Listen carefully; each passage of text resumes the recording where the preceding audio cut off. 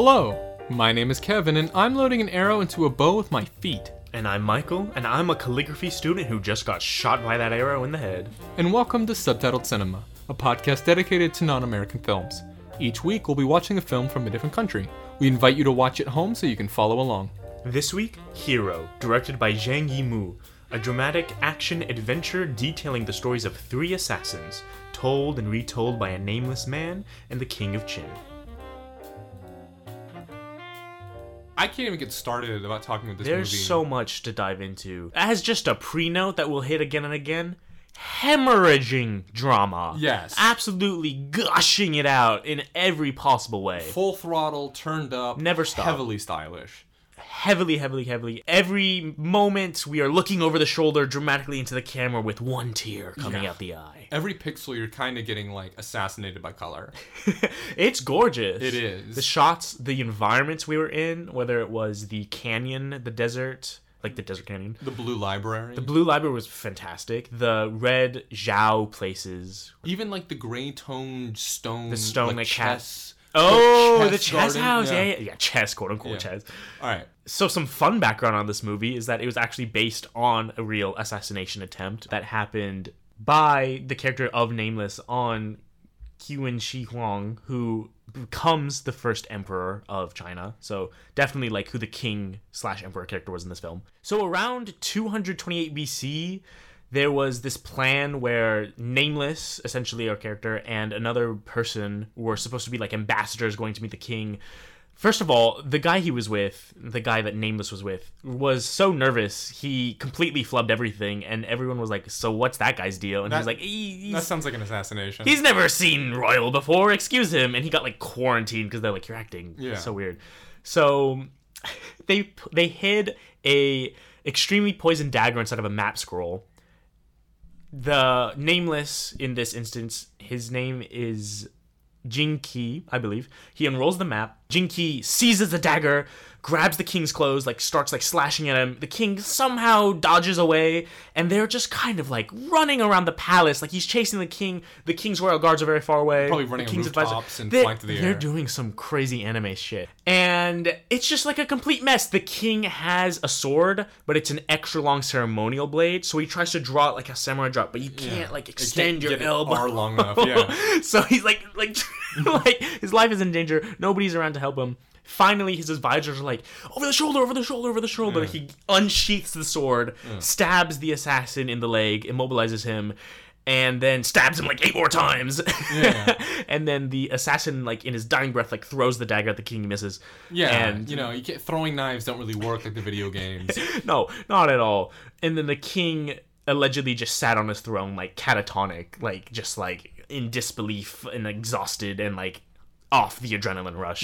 I'd be exhausted, not just from trying to kill somebody with a sword, but let alone all the adrenaline that you running normally experience.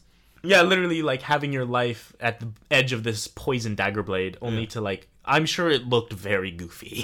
Yeah, that's something that the whole idea of then the king fought him off and all that. How much of that is just the Royal Society trying to make that look a little bit better? Exactly. This is what was recorded. You know, think about how many times he probably thrusted at him and missed with his giant sword. I just can't imagine this not ending and just a king being exhausted, sweaty, tired, startled, and on his seat just resting. Yeah, being okay, time to clear out the Great Hall. I guess I can be killed like anybody else.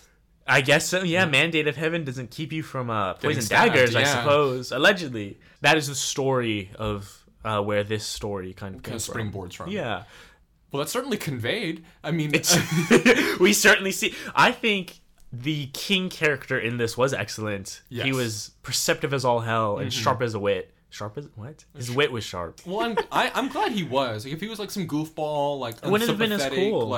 He's just a hardened, one-dimensional creature. Mm-hmm. He's the king. He's this force, this entity. This weird figurehead thing that represents like very one-dimensional. Yeah, it represents like everything wrong. But in this case, I feel like he was not only like an intelligent, like, you know, person, very much so, but he was capable. He was able of discerning, seeing through this deceit.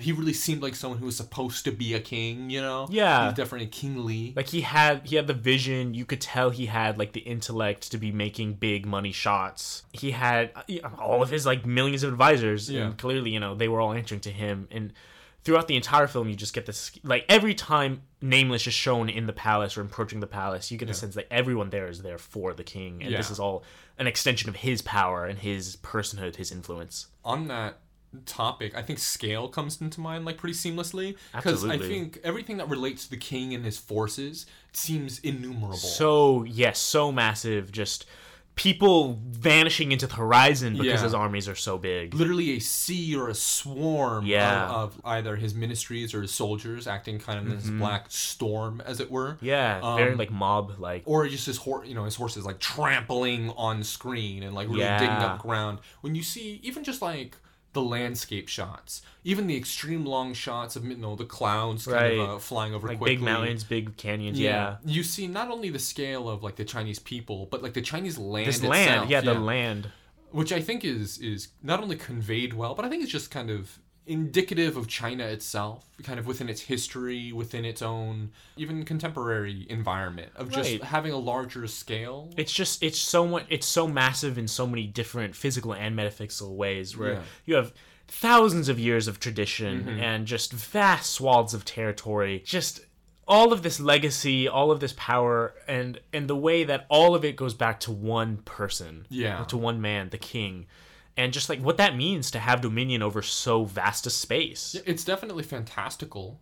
Oh yeah, absolutely. And I think the movie kind of breaches that, and not only with its, you know, hyper dramatic and stylized events being literally like the cloud of arrows, wild stuff. My god, the candles with murderous intent, right? Just like the swarm of people that you see walking on water. Yeah,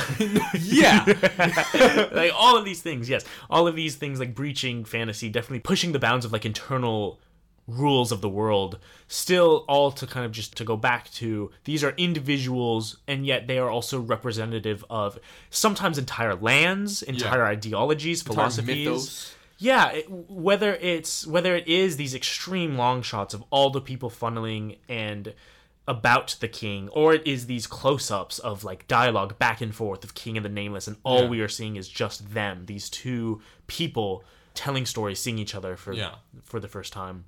It goes back and forth, and I think it goes back and forth so well to let us feel the individual impact of these wars and these conflicts, and yet still allow us to comprehend the insanely large impacts that they're having. Yeah, for you know, people so small. Like, these are assassins. These are armies. Right, exactly. The three assassins and Nameless. Sky, the best. Definitely. Sky was the best character. Well, Broken Sword was the man. The best character. Long Sky was also the best character. Snow is... I love Snow her. is flawless. Snow is gorgeous, first of all. Holy crap. Can get it.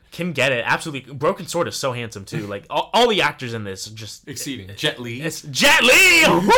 The king looking fine. His facial hair was slick. I know. All the assassins loved them to death. Don't even regret that Long Sky was barely seen, because he dunks. Oh, he was there when he counted. This mental battle. All right. I want to just talk about, because the most prominent part of this movie is the fight scenes. Yes. No, the color and the colors in the fight scenes, but intertwined as they are, let's get to fight scenes first. All right, let's start with the first one. Yeah, wow! Easily my favorite action sequence of any movie ever, frankly. Yeah, this is, I think, understood to be like a trailer moment. You know, you're hovering over a Netflix movie, this is what plays. This is like the pinnacle, too, of just like, they dumped all of their like best, wildest choreography into this. No diss on the others, which are just as fantastic and beautiful, but this one, I mean, like the length, the insane moves, all of the crazy like flips and kicks and spins. It's choreography that's captured well on film, you know? You're able to read the fight language, and not only does that, you know, sort of back and forth combat speak about the fight itself in like a literal way, but it also kind of gives insight into like the emotions of the characters and kind of their motivations behind fighting and all that kind of stuff. And that's captured subtly in a readable way. The movie itself is shot I mean, we talked briefly about it being choppy almost. Choppy minus this negative connotation. Yeah. Because we're not trying to imply it's more like it's been boiled down to the essence of just the action. Yeah. Like in this scene with Sword and Nameless, you don't see all of the elite guards who Sky takes down effortlessly. You don't see them crawl away. You don't see them like change position. Now, boom, next shot, it's 4 new guys squaring up with Sky. And it cuts between like one guy getting hit, next guy getting hit, next guy getting hit, and if you wanted to be a stickler, Sky has technically kind of teleported around. Yeah. But the language, like you said, is so followable and so seamless feeling that it's like, yes, we're still in this fight environment and we're seeing amazing stunts. Yeah, if you were to transcribe this movie, you would be left with nothing but like describing an action. Exactly. This person leaves a room this way. This person does this. But they're framed in such a way that makes them isolated. Or they're framed in such a way that makes them divided from the other There's characters. a lot of just language with the mise en scène, with what you're seeing on screen, and a lot of it, like you said, just conveys what's going on in their internal worlds, which I think is why the telling and the retelling work so well, because you really get a sense for almost this character growth as you kind of get to know the real characters. But I'm getting ahead of myself. Yeah. Let's go back to his face going through the raindrops as they're slashing each other. The rain in that scene, fantastic. That was all diegetic sound too, baby. That was gorgeous. It was just clinks and that blind man playing Shredder. When they stopped, when he stopped playing, like, hang out, we need some battle music. That's my favorite moment. No, that's my favorite. I was like waiting. I've seen this movie once before, and I was waiting for them to be like, please keep playing. Because that's just so good. It's like, yeah, we can't do this in silence. It definitely seemed almost out of like a cantina, like some sort of bar brawl. It clearly wasn't. It wasn't, it's a little more sophisticated than that. Absolutely. But it was like, hang on, get another. We're gonna have some jams. Get back on the piano. Exactly. We have like some duking. There's some stuff that's gonna happen, and it needs to have proper backing. Definitely. We're going back to him running through the raindrops because Sonic speed, like Nameless, how swift your sword is. What do you feel of this sort of hyper dramatic, surreal fighting? Because this kung fu, they're flying through the air, they're making each other spin in weird ways. It's definitely surreal and fantastic, but I am all here for it. I love it to death. There was never a moment in this movie where my suspension of disbelief was pushed to a point that was even like uncomfortable, or even that even like I was taken out of it a little. Like none of that happened, because again, like the internal laws of the universe are so consistent. Consistent and well adhered to, that even if you're spinning around and blowing leaves or like dunking your sword in for water, it all still somehow makes sense. Yeah. The first move Nameless makes against Sky, where he like thrusts and then they're both kind of like flying backwards. I love it to death. It looks great. What are your thoughts on it? I think it's fantastic. I think it's a great way to like do something not only different with like the action genre, but it's fighting and choreography that is, fantastical, fantastic. Yeah. And it's innovative. I mean, it definitely feels... It's not brand new. It's fresh, it's not realistic, and that's one of its greatest strengths, because we don't have... we can abandon realism. Well, exactly. We don't have two people, like, grunting at each other, throwing a series of still just choreographed punches and elbows, and, like, catching them. These people are flying They are flying around. These people are, like, jumping on things. When Nameless is, like, this... Or, like, sideways. Yeah, when he's, like, sideways, like, leaning off a banister, and then he kicks it and flies forward. It's like, this is the craziest thing I've ever seen. And it's like the skill. Like, these people are like next level. Like, they're beyond all these things. human. Exactly. And I think it goes into like his whole assassination attempt. Like, this is what it took to even get this close to the king. A king who in and of himself is godlike. Oh, absolutely. I mean, mandated, like divine, region, chosen by heaven. All of this power, all this influence, again and again and again. You have to be more fantastic than a regular person to assassinate the king. To even approach the fact that broken sword and flying snow. Is it flying snow? It's flying snow because it's long sky, yeah. Okay. The fact that Snow and Sword stormed the castle by and, themselves and left like two very neat straight lines of like bodies behind them. They were just like running through with bodies flying out of the way. There's the fantastic, and I love it to death. They were creaming them. It was excellent. Slash them up game.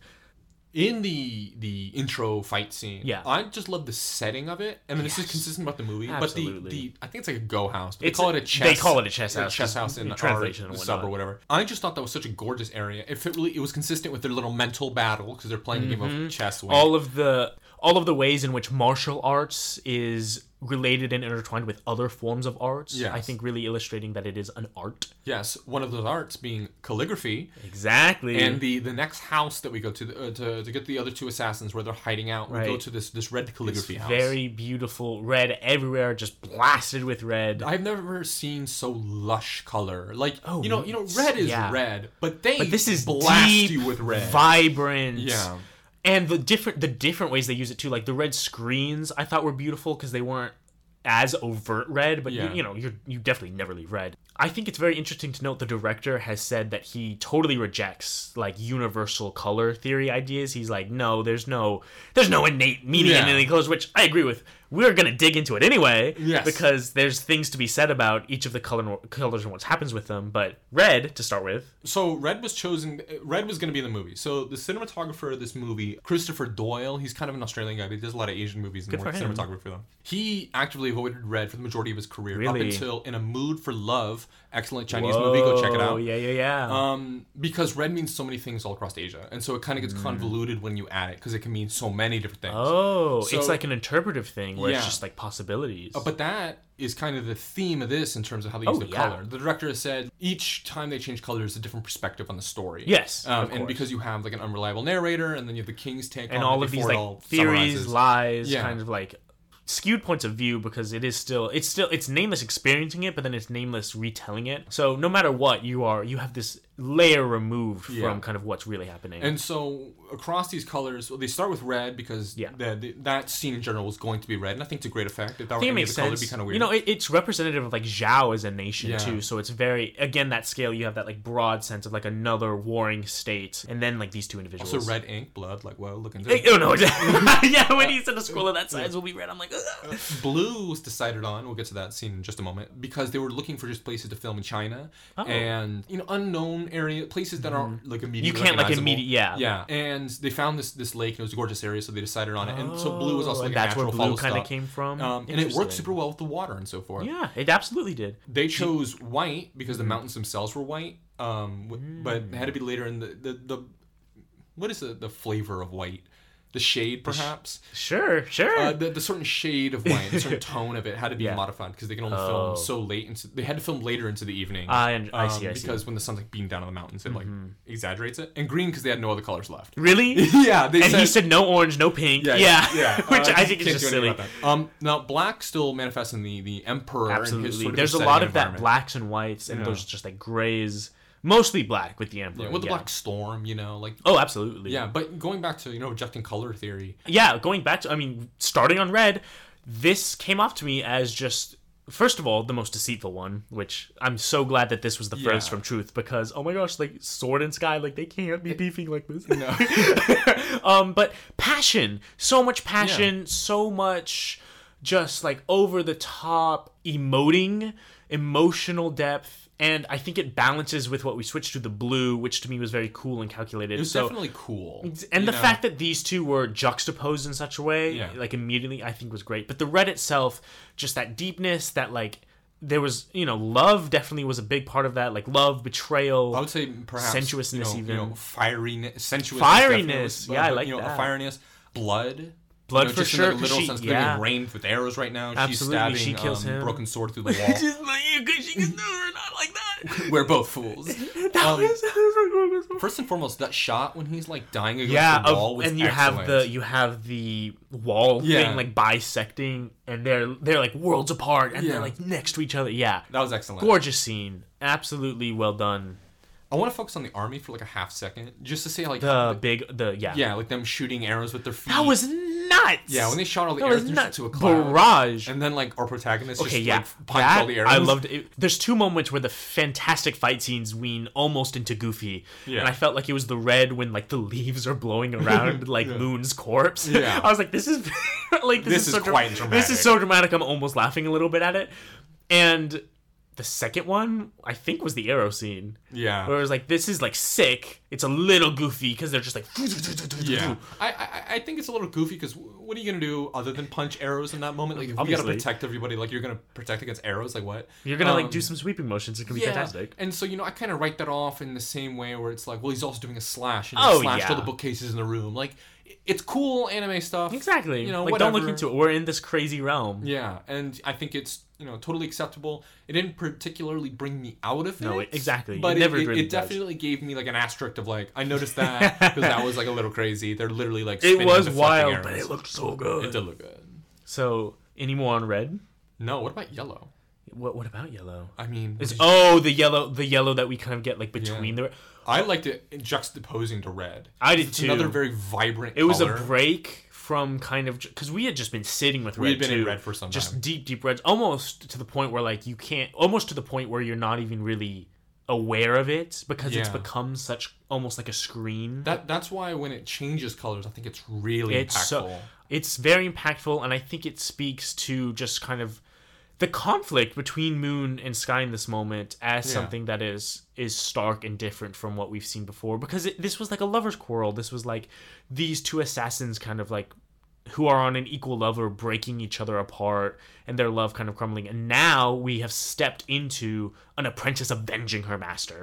And that is a shift. It's also, you know, a different emotion being displayed. Instead of kind of this mournful, like conflicted, angry, jealous, now instead you have a dispassionate expert being Sky being forced to kill this, again, very passionate but perhaps envious, but just angry for sure student of the man who she loved, who she just killed. Well, thank God that was a fabrication. When she's like stabbed, dying, and she's like laughing, that was really good on that actress's behalf, but also like unnerving. I was like, oh my gosh, she's really selling it. This is I'm like creeped out in a very good way here. Like, why are you laughing? When it turned to red, all the leaves. Yes, that was a great transition of color. It went so much further than I thought to. Like, it kept getting redder, and I was just, like, breathless. It definitely, like, rips you to each color. And I think that's why once you get these very subdued, collected, controlled blues... Very mindful. Mindful, very mindful, very poised. I mean, they're, like, together at a meeting, like, discussing... They are. Like, it's it's diplomatic, too, And I think that's very interesting how this is the king's take on things.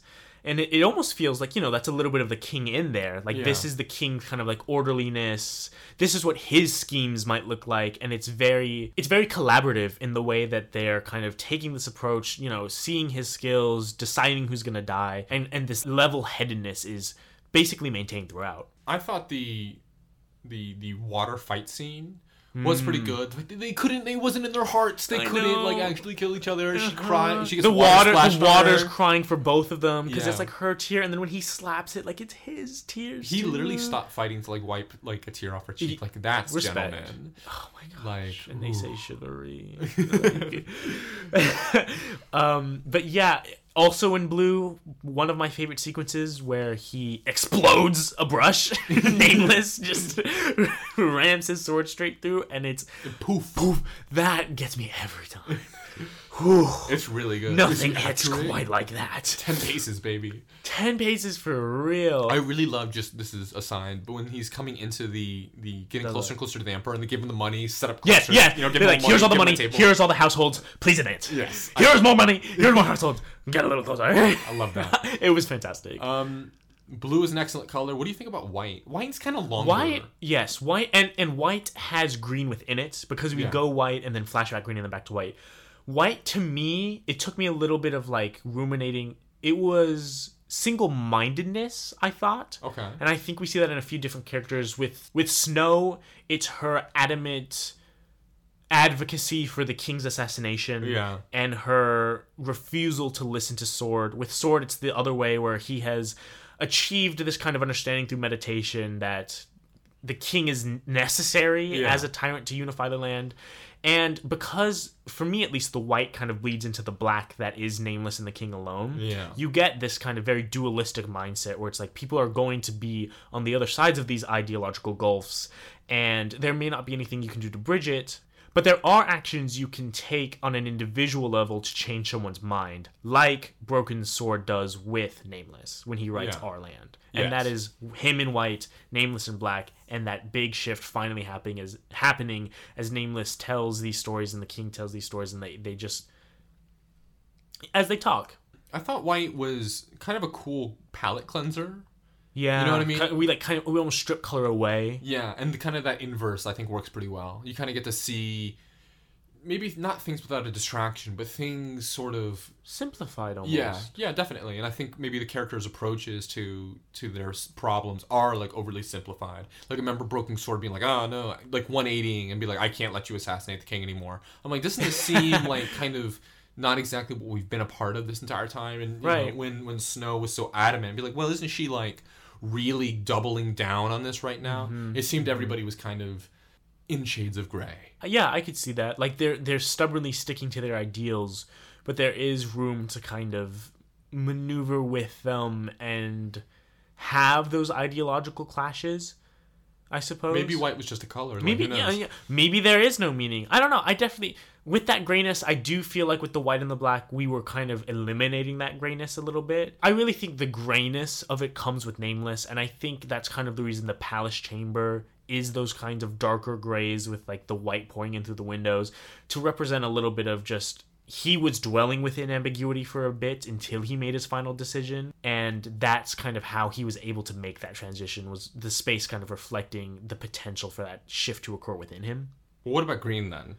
I don't know about green. Actually, I have some thoughts on green, and they are of earthiness, of land physically, of rootedness, because this is, I believe, where we get Broken Sword's main ideology of our land, of what it takes to unify. This is where he's really giving his philosophy a bit more attention, letting that shine a bit. So those are my general-ish kind of... I also got like the jade in the palace as a kind of like regal thing with all of the fabric hanging about. Apparently, those fabrics were actually color corrected in post because they couldn't get the shade of green that they wanted. I'm like, well, it came out looking fantastic. Really so much did. Really, movies are made in post. If you didn't already know. Where is a movie made? In post.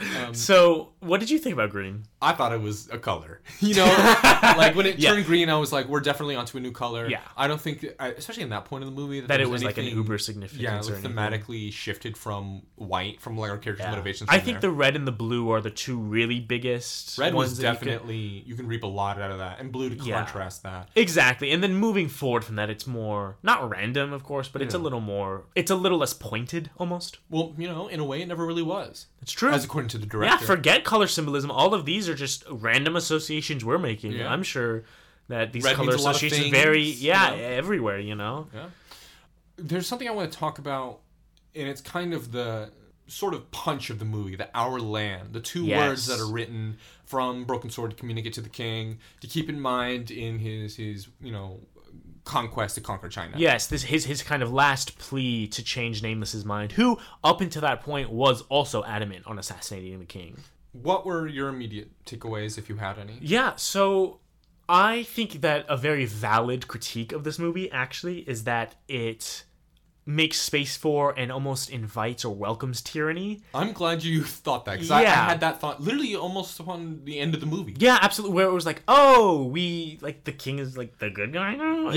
It's, especially when you get all of the text at the end, where it's like, the king went on to, like, conquer, and it's like, oh, but, like... Remember earlier everyone is calling him a tyrant. Like ending languages. Yeah, I remember when he's like, I'm going to simplify, I'm going to erase everyone's culture and unify the people, but my idealization of unification is an elimination of diversity. So... you know, what does that look like? Like, he's, you know, what is he going to do once he has the unified lands? Because when he's talking to Nameless early on, he says, oh, like the 6 or 7 kingdoms, however many it is, that's not enough. I'm going to make a bigger empire. And it's like, well, if the means is peace and our land, it's like, where's that finish line? Because it seems like the emperor might keep redrawing it. That's a good point to make. Our land is actually kind of a faulty translation.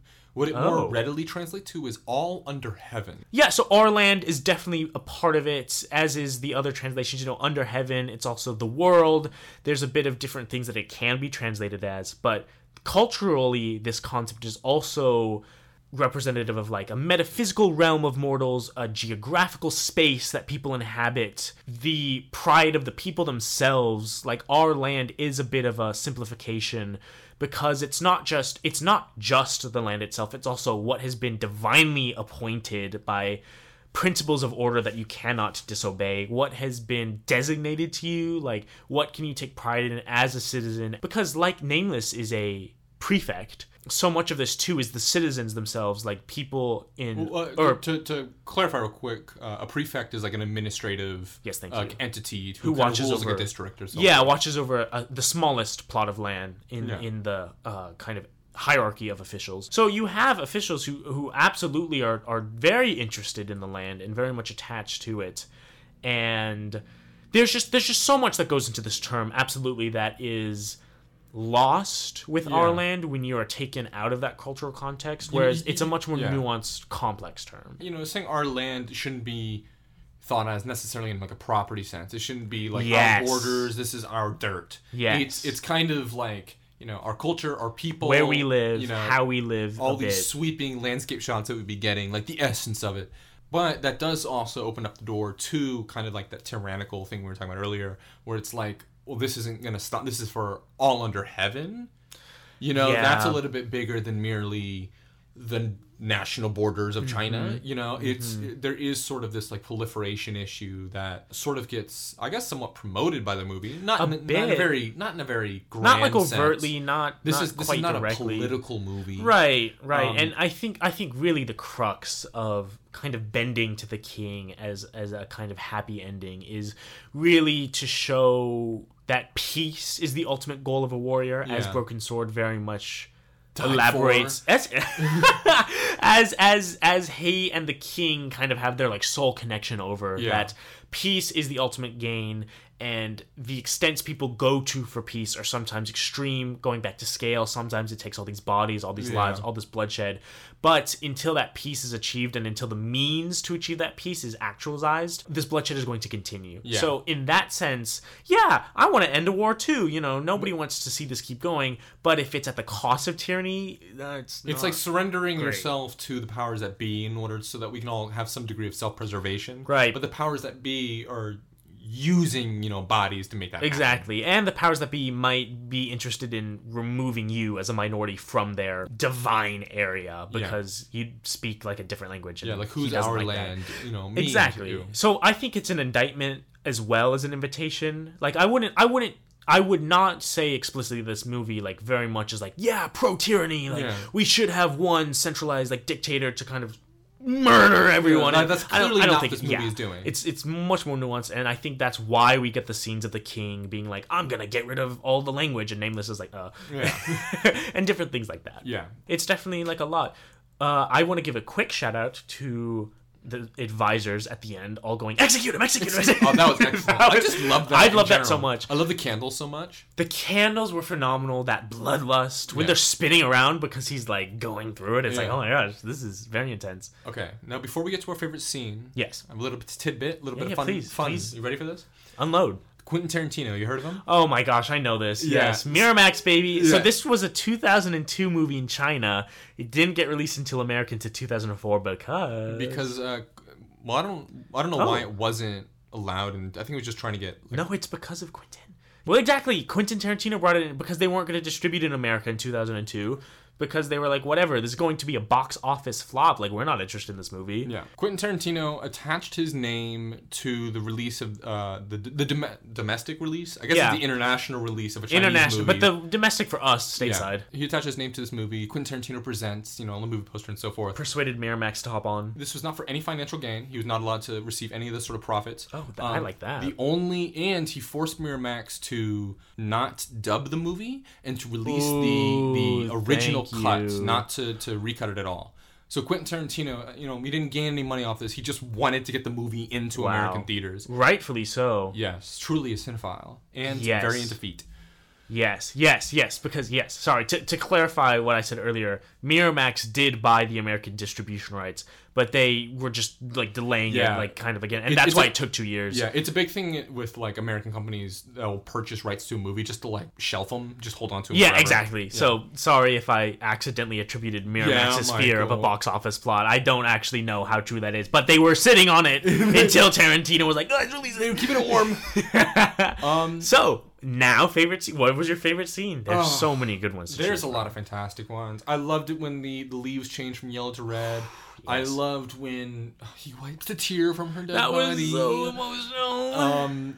I loved the opening chess house.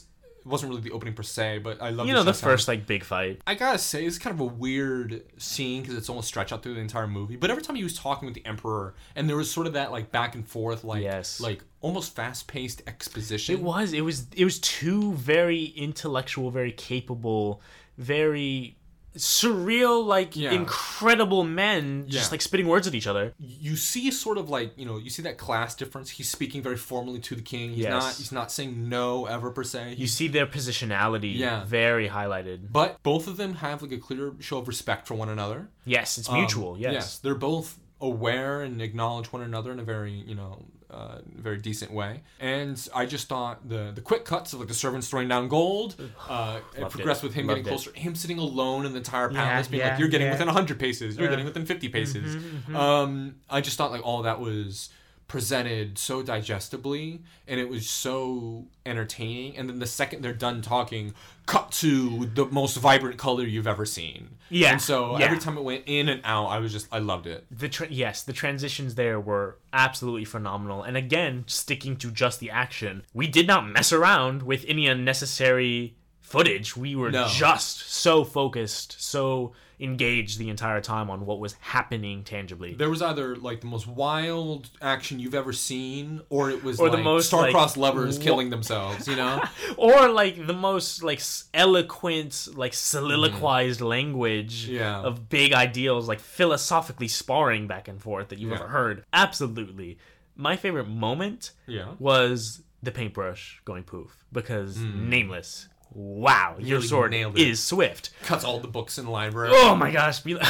Sorry, when they all fell, I was like, imagine being the librarian. Well, yeah, imagine being like, hey man, I know you're having like a meeting in there, I know you're doing your thing, but you just like ruined all these walking in like, I'm gonna have to sort all these scrolls. Like, so are you guys gonna like put this back together, or is you just like can your sword like redo like how good of a person are you? You're booked for the next month. My favorite sequence was absolutely Long Sky versus Nameless. Yeah. Just the choreography was stunning, excellently performed. You see such a range of swordplay kicks. It's like sword and spear too, It is. It's variety. One weird moment where Long Sky like throws his spear to the left, and then Nameless like throws it back at him and he catches it, and I was like, what was the aggressive move there? But it still looks so good. Yeah. So, and then again, just only action. You don't see them running around. You see them clash. The only time you don't see them clashing is when their minds are clashing. Exactly. And even then you do see still them clashing. And the raindrops when he's going through the raindrops that are still, it's like the greatest thing I've ever seen in my entire life. So, yes. I loved it. I loved that they did the whole mental battle, which I think was an apt assessment of their abilities only to fall in one blow. Yes. I loved the water, all of the dripping, all of the chests, all of the water on their weapons, the water on his face, all of it was phenomenal. And as an introduction for what you're about to experience for the next X amount of time, absolutely phenomenal first step. I'm sold. And that's a wrap on Hero. Join us next week for Rashomon, Akira Kurosawa's samurai epic about truth and story. And lies.